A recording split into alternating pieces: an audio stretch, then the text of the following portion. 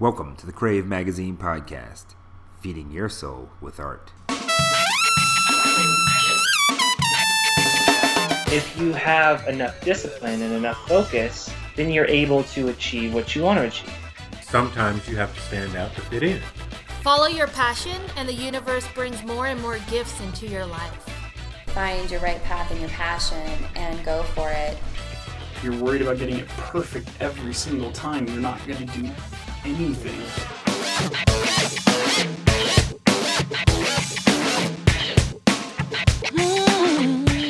All right, we are here today with Lisa Calzavera. She is a visual mixed media artist from Denver, Colorado. Lisa has worked as a full-time artist for about 10 years, and she has a shared space in the Sync Gallery, which is a co-op gallery in Denver's Santa Fe Arts District. Lisa shows her work in juried exhibitions both nationally, internationally, and her work is a mix of representational abstract with a taste of realism thrown in. Before we begin, I want to say thanks again to the Art Institute for hosting us, having us here, the Art Institute of Colorado, where we are today. And Lisa, welcome, and thanks for being on the show. Well, thanks for having me. So I'd like to start off the podcast with an inspiration, something that inspires you, and that can be another artist, a piece of art. It could be music, movie, book, anything, something that you sort of carry with you that inspires you throughout using your work. Well, I don't really have a specific quote. That I don't wake up and do a chant or anything like that.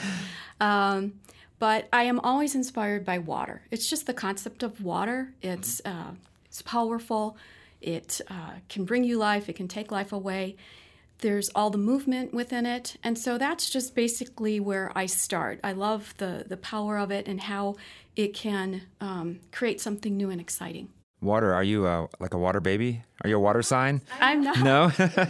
Have you lived by the water, or how did the water become an inspiration for you? I think it's just, I don't really have an exact answer to that. It started out when I photographed water. Okay. Little creeks and stuff around in the Denver area when we moved out here really captured something within me. Okay, cool. Well, let's learn more about your story. Tell us kind of how you became an artist, kind of walk through that history. Okay. Well, growing up, I actually studied finance. That was my degree. My parents would not allow me to pursue the arts. They felt that it was not going to be financially beneficial, and I would never move out of home. So I got myself a job doing, it was actually an underwriter for an insurance company, and I met my husband. We got married, and we moved out here in 1993. I have 3 kids at the time, and that's when I pretty much started looking at the arts as a means of expressing myself. And I started with drawing.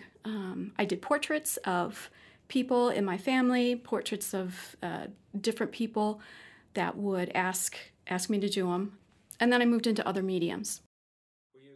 Did you have an artistic flair or artistic kind of disposition as a kid? Did you? Oh, yeah. Yeah, so you always wanted to be an artist. I always wanted to be an artist, but my parents said no. And yeah. As every parent knows, you can't make money as an artist, or at least that's the story they tell us. It's hard. It's a very difficult transition. You have to start out low man on the totem pole or whatever, and it's work your way through it. It's very difficult. Sure. And there's a lot of lean years until you become established. And I mean, even now, it's hard at times. So in the intro, I talked about how you work as a full-time artist. You obviously didn't start off as a full-time artist. You started doing drawings of your family and whatnot. Can you talk about that transition, when you transitioned from this is something I'm going to do for fun or as a hobby to something I'm going to sell to something this is going to be, I'm going to quit finance and this is my full-time vocation? Right. I think it was the fact that I had kids and I couldn't take a full-time job. My husband traveled a lot, so I was always responsible for them, but I always wanted to do something more. And it started out as hobbies. Mm-hmm. You take classes here and there and then just become better and better at it, and more people want your work, and more people want, either the portraits or paintings and ask you to do more. And that's where it starts to become, this could actually work. I could make a living at this. Sure. And that was about 10 years ago when you left the finance world behind? Well, yes. I actually left it when we moved out here. That was in 93, and kind of just, tried different things out until then. Okay. How did you end up choosing the kind of art that you do? You said you did drawings first, and tell us how you have evolved over the past 10 years. I guess because it's been such a long time, I've tried a lot of different medium. I've gone through drawing, not only just in charcoal and graphite, but also then colored pencil, explored that for a little bit. I was working in encaustics, which is the colored wax, and that you melt onto substrates, either paper or wood. And I really enjoyed that. But I wanted to push it further, and the only thing that really is compatible with it is oil paints. And so I took some oil classes. I didn't want to endanger myself using all the different products, and because you're using heat with that, how that, can provide fumes and make you sick. So I kind of took the classes just to get that kind of background in it. Okay. Started doing the oil paintings, and that was awesome. That's when I started doing the realistic stuff. I would take photographs of interior homes. This is at like a Littleton Historic Museum has a farm area, and they have all these reproductions of homes that were period pieces. And so I would go in there and take pictures and then come back and paint them. And that's where I really started establishing myself as an artist. Okay. So you used photographs as a reference point then? Yes. Okay. Yes. And we're here today at the Art Institute, and you talked a little bit about taking classes. Do you have formal training other than the few classes that you took? Do you have like a formal training as an artist, or do you have a degree in art? I don't have a degree in art. Okay. I went to ACC, Arapahoe Community College, and just took classes here or there, whatever I felt was going to be helpful. I took the oil classes. I took some figure drawing classes, too, to provide some more movement in it, and also some watercolor classes. And you found those beneficial, I take it. Yeah. Oh, studying all the different kinds of things that you can play with is wonderful. And that's the way I see it. I love to play with all the different media. I think arts in general, like you talked a little bit about it, it's one of those last few sort of careers that you need an apprenticeship period. You need to have that period of struggle where you learn from other people and you continue to practice your technique and you get better and better, versus going to school, getting the education, learning a certain craft, and then going into the world and starting within that craft. Art seems to be one of these last holdouts for apprenticeship type of work. Oh, I think so. I would agree. Yeah. Talk about a little bit of successes that you have along the way. You've been a full-time artist now for 10 years. Yeah. When I started that series, I was speaking about the Littleton Historic Museum. Those paintings actually won. They had an original, was one of their open call shows, and I won Best in Show there. Oh, congrats. And so, thank you. I got my own show after that.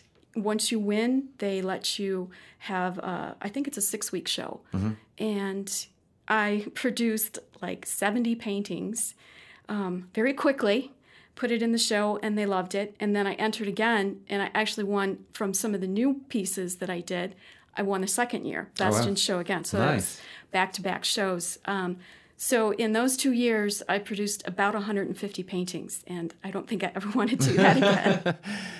What would you attribute to winning back-to-back? Like, what was it that set you apart from others that made your work stand out?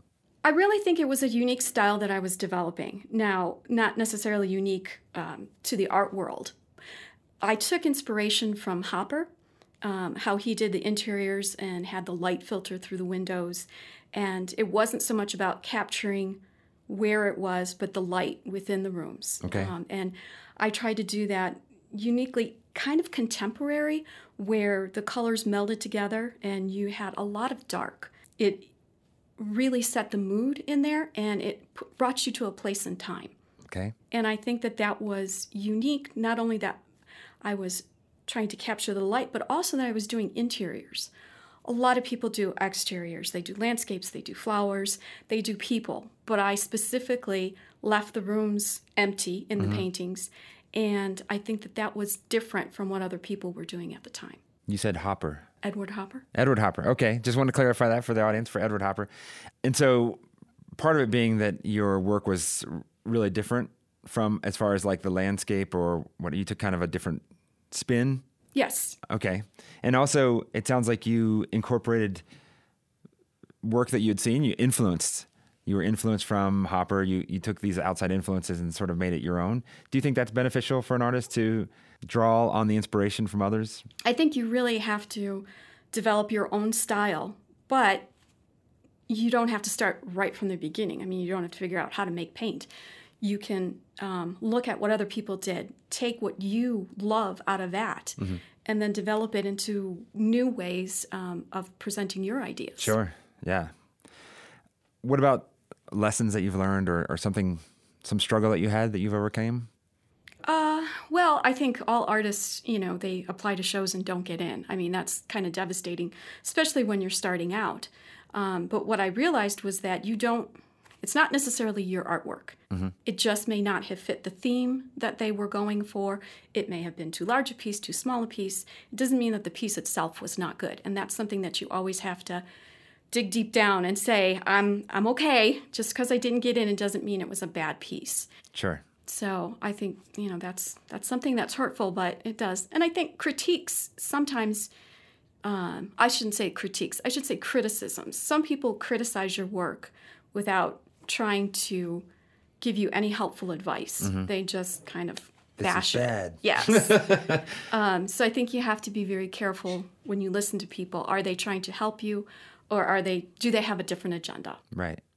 And I think you also have to take that with a grain of salt, depending on the source. If it's someone who's an instructor or a learned artist that's a master, like their piece of advice or their criticism could be a critique, versus if it's just someone who doesn't like your work. Exactly. They just don't like your work, and that's nothing against you, right? Right. I mean, it's like anything. You have food, so many different choices of food. Just because you don't like Indian or Thai or something like that, because maybe it's too spicy for you, it doesn't mean that that's bad food. Right. And it's the same thing with artwork. Because some people don't relate to abstracts. They want it to be a story, a picture, something that they can relate to. It doesn't mean that abstracts are bad. So it's in what people have as a comfort level on their own individual basis. Sure.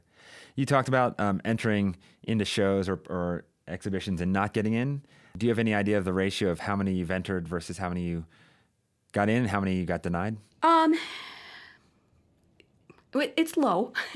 I've gotten into a lot of shows. There's only maybe been one or two that I was rejected from. And I think basically I started new styles to see if they would be accepted. Okay. And it didn't have the appeal from that perspective. What would you say is a key for someone who is applying to a show? Like, what's one thing they could do to not guarantee, but to really kind of help them get a better chance of selection? Well, I think the first thing is find out what they're looking for. If they are trying to only show contemporary work, then make sure your stuff is contemporary and don't show them something that's, old world or whatever. The other thing is follow the instructions. I mean, you have to be responsible as an artist and present your work in the best possible way. Don't bring in dented frames, make sure it has hanger on the back. Follow the rules, and that makes it a lot easier to get in.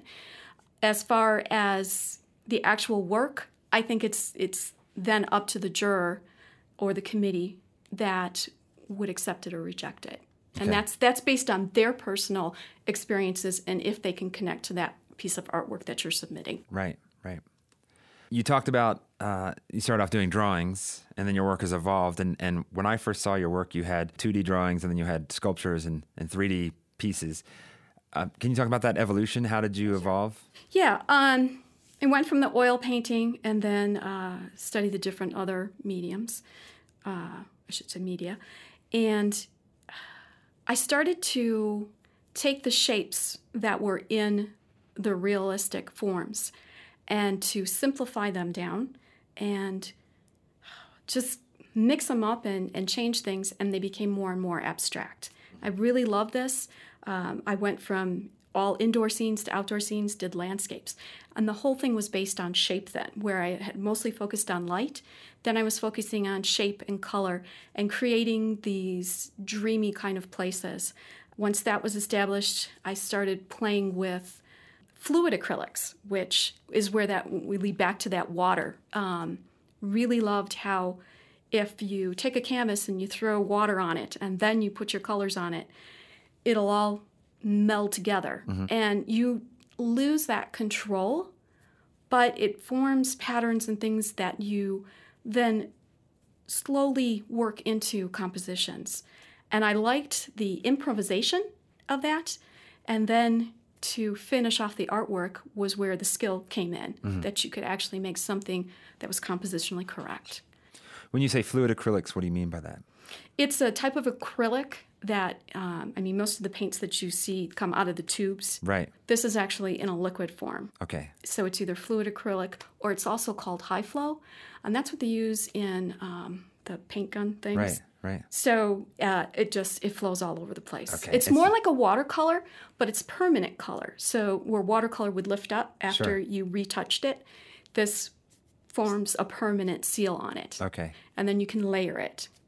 And then from there, the paintings then were inspirations for the clay pieces that I do. So I would take a particular color that kind of wove through, and I would make a sculpture from that. Right. Using those, I would sometimes use templates or whatever I needed to accomplish that. And then you talked about clay pieces. The last show that you did, I saw these pieces, and I thought it was like a resin of some kind. They're brilliant colors. They're very bright and very shiny and glossy. Mm-hmm. Would you mind talking a little bit about that process and Sure. how you came up with that? They are based on clay. The coating that you see on top of it is a resin coating. And you can take resins, you pour them together and color them. And then you pour that on top of the clay. So that's why it has that really, really shiny effect. The clay that I use is self-drying, self-curing clay. I don't have to use a kiln. Okay.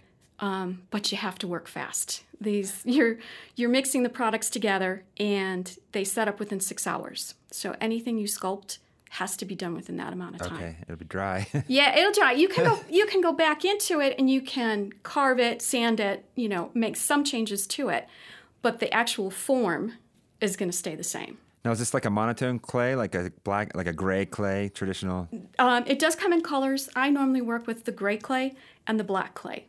And sometimes I mix the two and get grayer. Grayer or less gray. Yes. What's something that you find most challenging about your artwork or being an artist? I think staying organized is a big factor. That's very difficult when for me, I have so many different ways I like to express myself. And so I have canvases and I have wood and I have dozens of different watercolors, oils, and it's trying to keep that all organized and express myself, use the right material to express what I'm trying to do. How do you make that decision? What is the right material? Well, you start out, and if it doesn't work, then use something else. Then switch to something else? Okay. Yeah, I think... Fair enough. Yeah, if I want a more liquid, impromptu kind of stuff, I will use the liquid watercolor acrylics. If I wanted to really take my time and do something more structured, then I use the oils because they don't set up right away. I have time to make changes. Mm-hmm. But you do lose that spontaneity. Do you work in a studio? I work in my home. So the cooperative, the Sync Gallery is a cooperative gallery, but it's just a show space, right? It is the show space, yes. Have you ever had a studio outside of the home? No. I've tried to share studio space, but unfortunately some of the materials that I work with have to have certain environments. When you're doing resins, it has to have lots of ventilation so that it doesn't make you sick. And it also has to be dust-free because the dust will stick to it and You'll have tiny imperfections into it. Do you wear a clean suit? Well, like I don't do like exactly that, but I do section off an area where it is pretty clean. Okay. All right. What's one piece of advice you'd give to someone who's starting out as an artist? I think when you're starting out, you have to find something within yourself that is a constant and that you want to express. Mm-hmm. You can't always listen to other people and say, well, that's not good, or you should paint this way or that way, because they're telling you what they like and what they want you to do. And I think that you have to be true to yourself, and everyone has a voice and something to say. And I think that's where, trying all the different things is great, but what is it that you're really trying to say, and how can you best express that? Right. So you need to persevere with that and really, do some soul searching and find out what you really like and what you want to say. How do you find that out?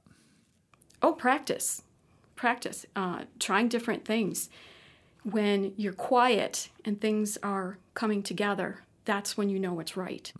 Not to say that you should be jumping from thing to thing, but what you don't know until you try it if it's going to feel right to you. Right. So get out and try. Yeah. Is what you're saying. Yeah, Definitely. Yeah. Go out and do it. Yeah. What about the concept of artists? No one specifically comes to mind just yet. I was thinking about it. But like there are certain artists that they come up with a style or they come up with kind of a hook, if you will, and that's what they focus on, and all their work kind of represents that versus, and that's what we talked about before we started recording, is the artist who paints this exact same sort of style over and over again, and that's what they're known for, versus the artist who continually evolves. And I think everybody as an artist continually evolves, but like you started out doing drawings when you were younger, when you first got into it, and then you've evolved and you're now doing a mix of 2D art, 3D art, sculptures, paintings. Talk about that evolution. Is it better to stick with one thing or? Well, when I was doing the Littleton series, and that was very representational, I think you reach a point where I had done 150, close to 200 paintings. What I was trying to say had been said. I couldn't make that any better. I couldn't state it any differently, and I wanted to find another way to express how I was feeling. And so I think that as far as picking another topic or another place where you want to go with your artwork has to be something personal, and how you develop that, and I guess that's just by trying other things. But sure. Yeah, there comes a time when it's the end of the series, and you know it. You just can't say anything more.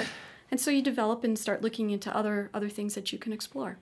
Do you have like a little thing that you'll put in every piece that is like kind of like your visual representation? Is there like a little something that we look at and go, oh yeah, this is a Lisa piece here? I did a lot of the high contrast. I just love how the lighting competes with each other. You have the light, the dark. In the recent show that I was doing, I used high contrast colors, purple and yellow, and it makes everything kind of pop. Sure. So I think it's continuation of that, but I think as an artist, I just keep evolving into different things. And I think based on all the series that I've done, it's shape. The shape has been continuous. I always base everything off of shape, and it's not necessarily exact. I like competing shapes. You talked about series. Do you always do your work in series, multiples, or you ever do a one-off piece and be like, I'm done with that, I don't want to continue that style? Oh yeah, you can try different things, and if it doesn't work, then of course you drop that. But I do like to try working on at least 6 pieces at the same time and make it cohesive so that they kind of fall together as a group, and they can be developed into something more than just individual pieces. I think that kind of sets a mood, sets more of a story, if you can do more than one piece at a time. Here at the Art Institute, most of the programs are more technical, if you will. Like right now, we're in a sound booth for sound engineering. It's not the fine art kind of thing that you would have at a fine art school. But what I'm curious is how you made that transition from I'm doing this for family and friends and it's fun and I'm selling a few pieces here and there to this is full time. I'm going to be making my living as an artist. I think that happened when I started doing the juried shows, and I would submit the work out there. Other people would see it. Other artists would come up to me and say, hey, you got to get into this gallery or that gallery because your work is really good. You should at least, talk to them about it. After I completed that first series, there was a gallery that called me and said, we love your work. We want you to bring out some pieces and see if they sell. And they sold immediately. So it was a wonderful connection there, and I did business with them for some time. Just to clarify, were you sort of like a housewife role and doing the art on the side and allowed that to build up? So you didn't have to go out and work as a full-time wage earner?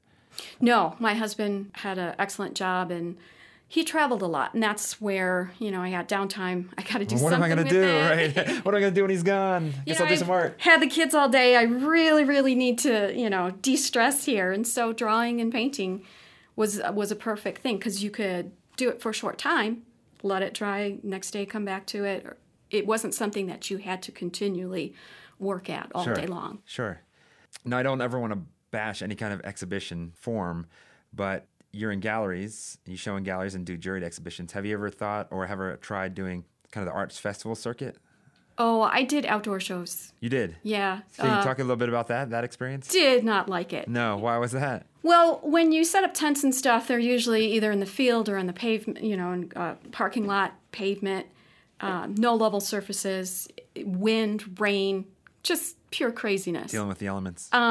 Did not like that. Paintings got ruined. It wasn't for me. I mean, for some people, it's wonderful, and that's really where they make a lot of money. Yeah. Because they reach a large audience.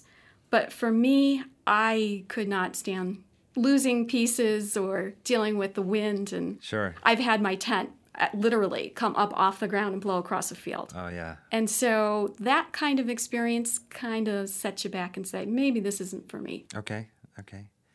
Well, let me go a little deep here. Why should we care about art? Well, in my opinion, art is a way to communicate with other people. And we're trying to express our feelings or express something. For instance, you see a flower and it's beautiful, and I want to, show you how I see the colors or the shapes. And it's a way to tell our own story. Mm-hmm. And that's how we relate to other people. And if other people like that, that's wonderful. I mean, you make new friends that way. Sure. It's also, you've found a way to express yourself. So I think everybody needs to have a bit of that positive ways to express it. Okay. Do you have you ever had commission pieces? Oh, yeah. I do a lot of commissions for businesses.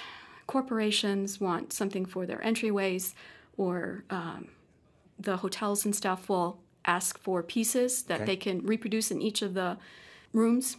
Sure. How did you get started in that? A couple of the consultants saw my work at one of the galleries and said, would you be interested in submitting some pieces, and we'll show them to the different businesses and see what we can do. Do you have a rep? Not necessarily one specific person, but I work with a number of consultants. Okay. Consultant. How is that different than like an artist rep?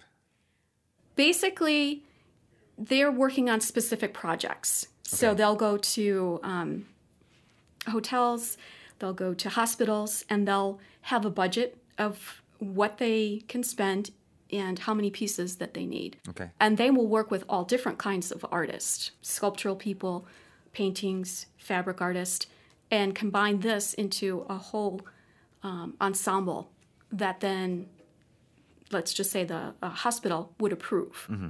And that's how, they're not just representing you, they're representing groups. Okay. So they're more working for the business versus working for you directly as the artist. Right. They're just pulling you in because they like their work and they think your work would be shown well. It'll fit their needs. Yeah. It'll fit what style they're going for. Okay. And that's why they call you.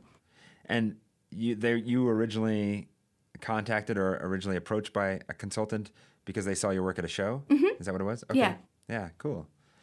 What do you hope to give to the world as an artist? Well, I think the pieces that I make let you get in touch with yourself. I think that some of them are happy, some of them are energetic, and if I can touch one person that way and make their life a little bit easier because they have a piece of my artwork, I think that would be a great thing. I mean, if they come home and they feel better because they look at the painting, then that's a positive experience for them. Yeah. We talked a little bit at the beginning about inspiration. You talked about water. I want to get specific. Who are 3 artists that inspire you? And they don't need to be visual artists or painters or sculptors. They could be musicians or Well, I think we talked earlier about Edward Hopper and how he set the stage, so to speak. He did all the lighting, and that was a big inspiration when I started out earlier. And then I think the next person would be Chuck Close. He did a series of paintings that the subject matter was divided into squares, and then he painted each square 3 different colors. Mm-hmm. When you looked at it from a distance, it formed people's face or an object. Mostly he did a lot of people. And I studied his technique for a while when I was learning color and how the eye optically blends it. And I learned so much that way. And it helped me develop my own style in the colors. Okay. And then I think the last person who I've really enjoyed looking at the work is Chihuly. Yeah. The glass sculpture. And I think that's also going back to the color, because he uses color phenomenally. I love how he combines the different contrasting colors in the pieces. He uses very organic forms. But in some of the pieces, the visual displays, he uses light along with the color. He puts them on the ceiling, and they go through and shine lights, and the floor is just a phenomenal cascade of colors and shapes. And I think that that's inspired me to use a lot more color within my work and to use the media that I have in different ways. Okay. With the resins and stuff, I try to, use the different colors to create different depth. Sure. With Chihuly now, without getting into a lot of controversy, he has controversy around him because, from what I've heard and read, he doesn't create most of his work these days. He has minions of people that do it for him. You create all your own work, I assume. I do. What are your thoughts on that as an artist? Is that still an artist who has someone else create their work for him? Is he still an artist? I think it's a personal question that each individual would have to say. How much did he contribute to it? Did he do the design? There are artists out there who, basically draw it out and send it to a manufacturer, and then it comes back and they say, there's my artwork. I think that each individual has to decide, is that his, or, I don't have the exact answer, but I personally feel that if you're creating it, you create it. Yeah. But even when you do a bronze piece, unless you're doing all that firing yourself and have all the equipment to do it, you're actually trusting somebody else to do it. So there's some things that you really can't do on your own unless you have all the equipment and a lot of money Yeah. to handle that as well. But I think it's a personal choice for each individual if they're going to purchase a piece, whether they feel it was, I think designs are just as acceptable. But for me personally, the pieces that I make are 100% me. Yeah. Of course, I don't make the paint. So, if we go back to that, I actually bought the paint. I bought the canvas. Yeah. And so, there are levels. Sure, absolutely. Art's very subjective, as we will all agree. What moves you when you see a piece of art? That's a really good question. When I see a piece of art, there has to be a personal connection to it. Either I appreciate it because I understand how hard it was to create. There's that distinction. Or the materials were represented in a new way that I hadn't seen before. Or it's a subject matter that somehow I connect with. It could be, a small child or something like that. And you're like, oh, I remember when my kids were little, or something where you internalize that and connect with it. Okay, connection. Yes. Well, what do you think holds most artists back from becoming professionals or full-time, or even just the best artists they could be? Fear. Fear of being rejected, fear of being criticized. It's really hard when you put yourself out there.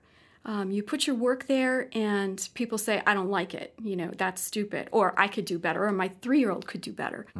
Those are very kind of hurtful comments, and they're not constructive. It doesn't help the artist except to become defensive. Right. So that's a very difficult way, and that's why a lot of people probably aren't artists, because they don't want somebody to say, well, that looks stupid.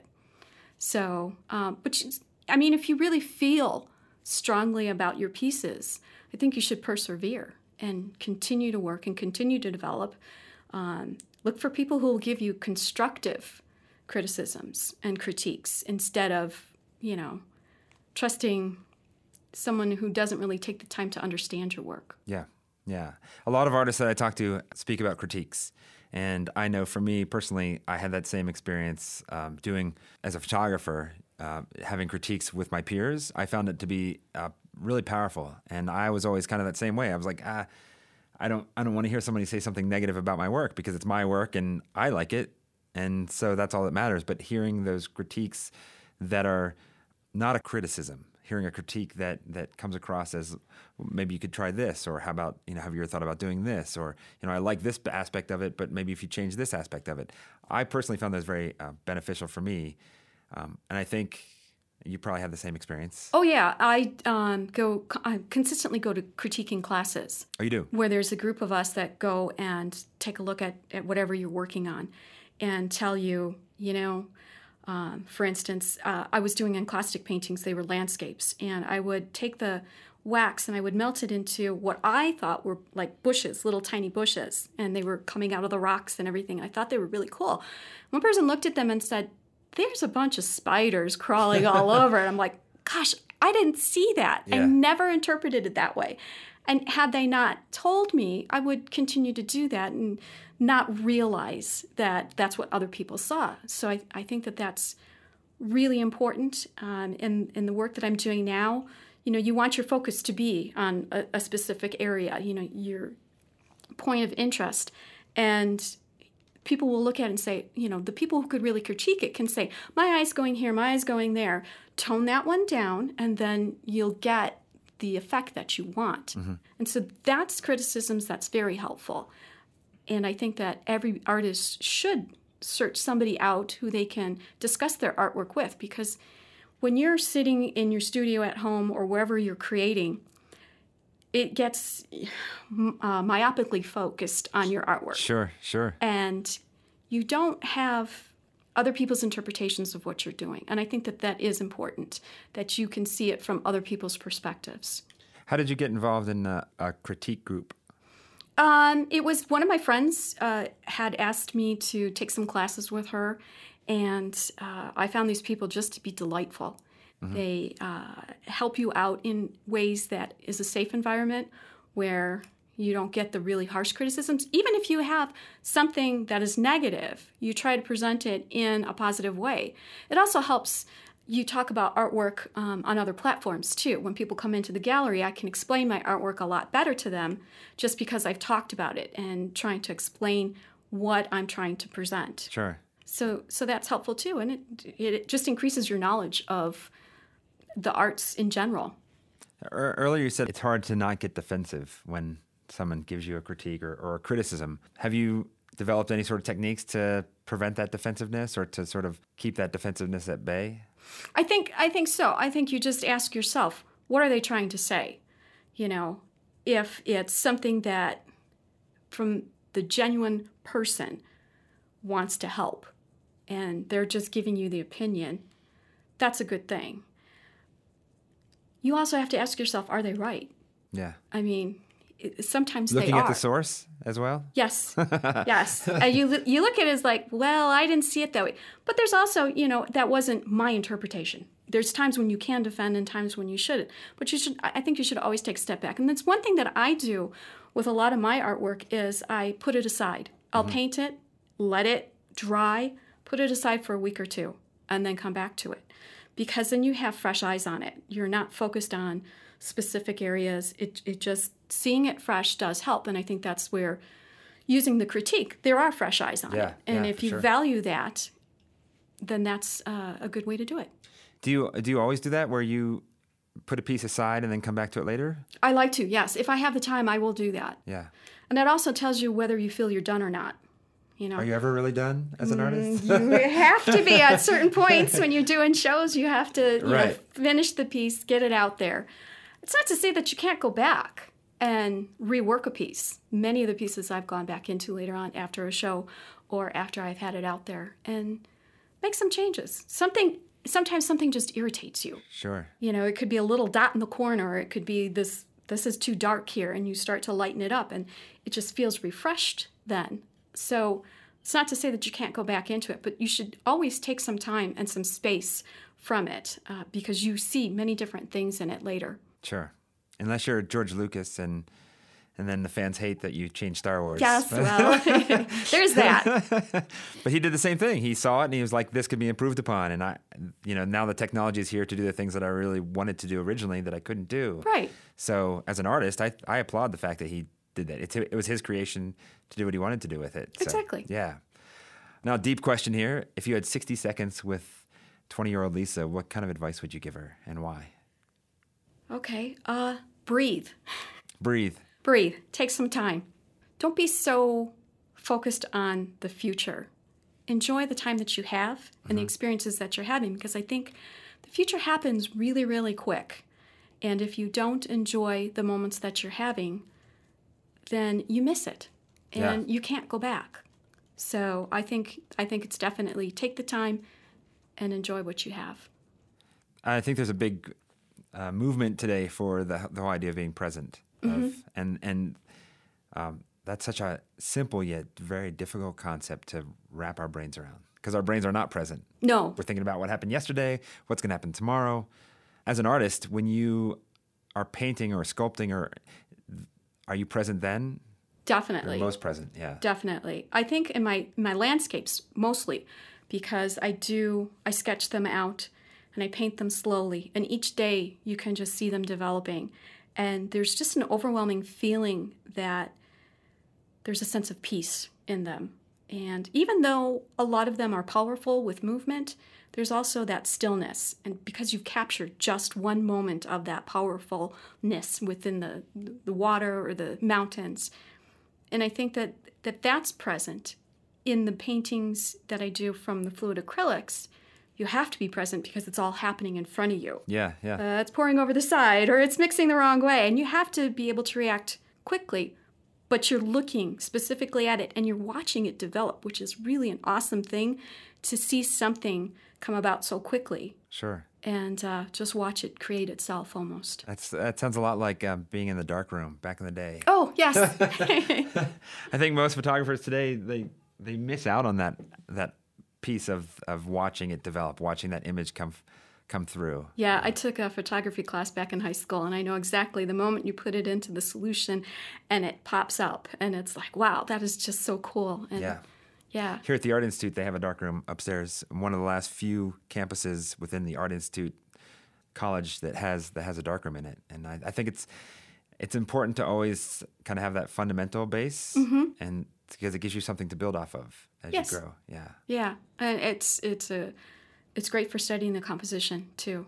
Getting that basic focus down and getting a solid base is a leaping point then. Yeah. Well, what are you working on today? So what's up next for Lisa? What's exciting you today? Well, I always have different ideas. I think that's probably part of my problem too, is that I jump from one thing to the next because I have so many ideas, and it's hard to harness that down and actually complete some of these projects. One of the things that I'm thinking about doing, well, of course I'll do some more landscapes and go back to that because that is what I sell a lot of for the corporations and consultants. But I've tried to come up with some additional concepts. The first one is thinking about how people are on a lot of social media today and all the comments and stuff that they make. And there was a study done, I'm not quite sure who did it, but they took all of the words that people use in media today and developed a picture of how frequently certain words were used. Sure. Some of them appeared larger, some of them appeared in different colors.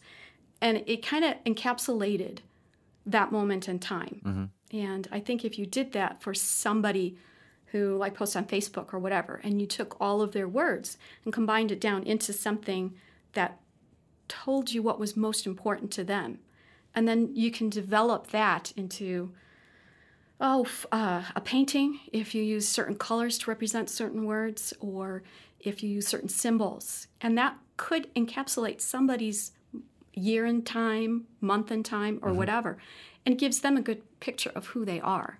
I think something like that, and I would call it layers of life. And I think that would be very interesting to do for people.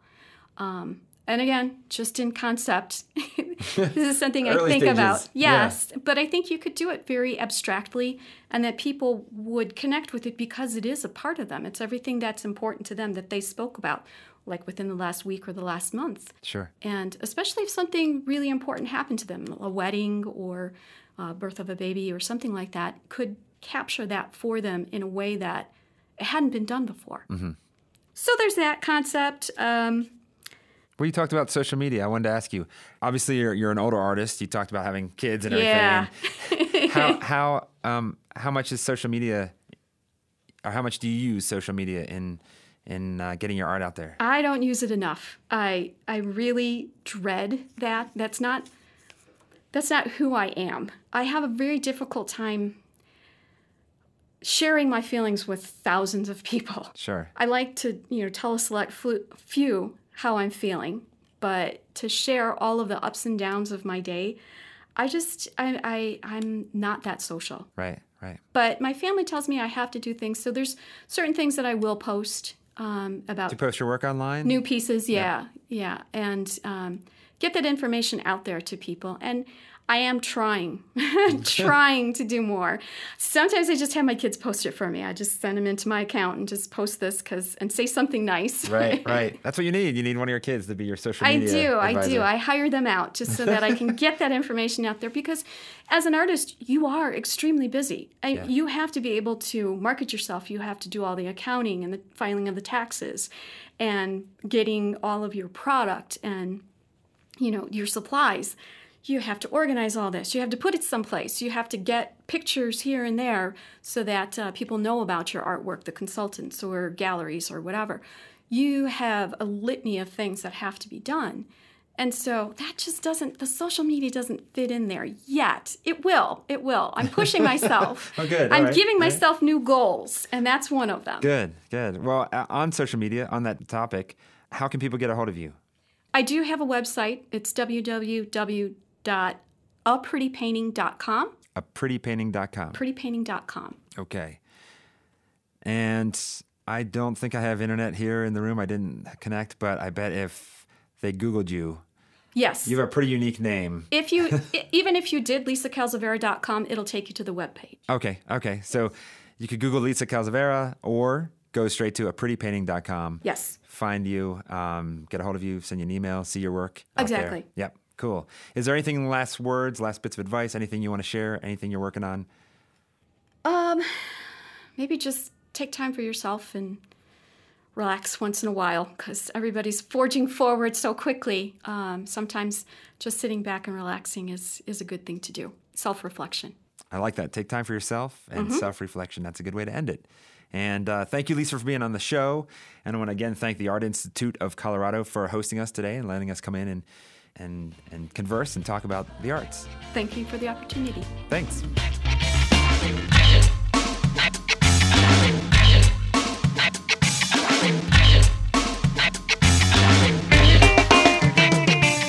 All right, that wraps up another edition of the Crave Magazine podcast. The funky music for this episode was brought to you by Texas Radio Fish. And for those of you in the Colorado Front Range area in early 2018, you can check out Lisa's work from January 19th through the 22nd of April at the Foothills Art Center in Golden, Colorado. And she will have a solo show at the Sink Gallery located in the Art District on Santa Fe in Denver from June 14th to July 14th. I'll also have those dates in the show notes as well at cravemagazinedenver.com. Thank you for listening to the Crave Magazine podcast. I am Jim Wills, your host and producer for this episode, and I am on a mission to bring art back to the world.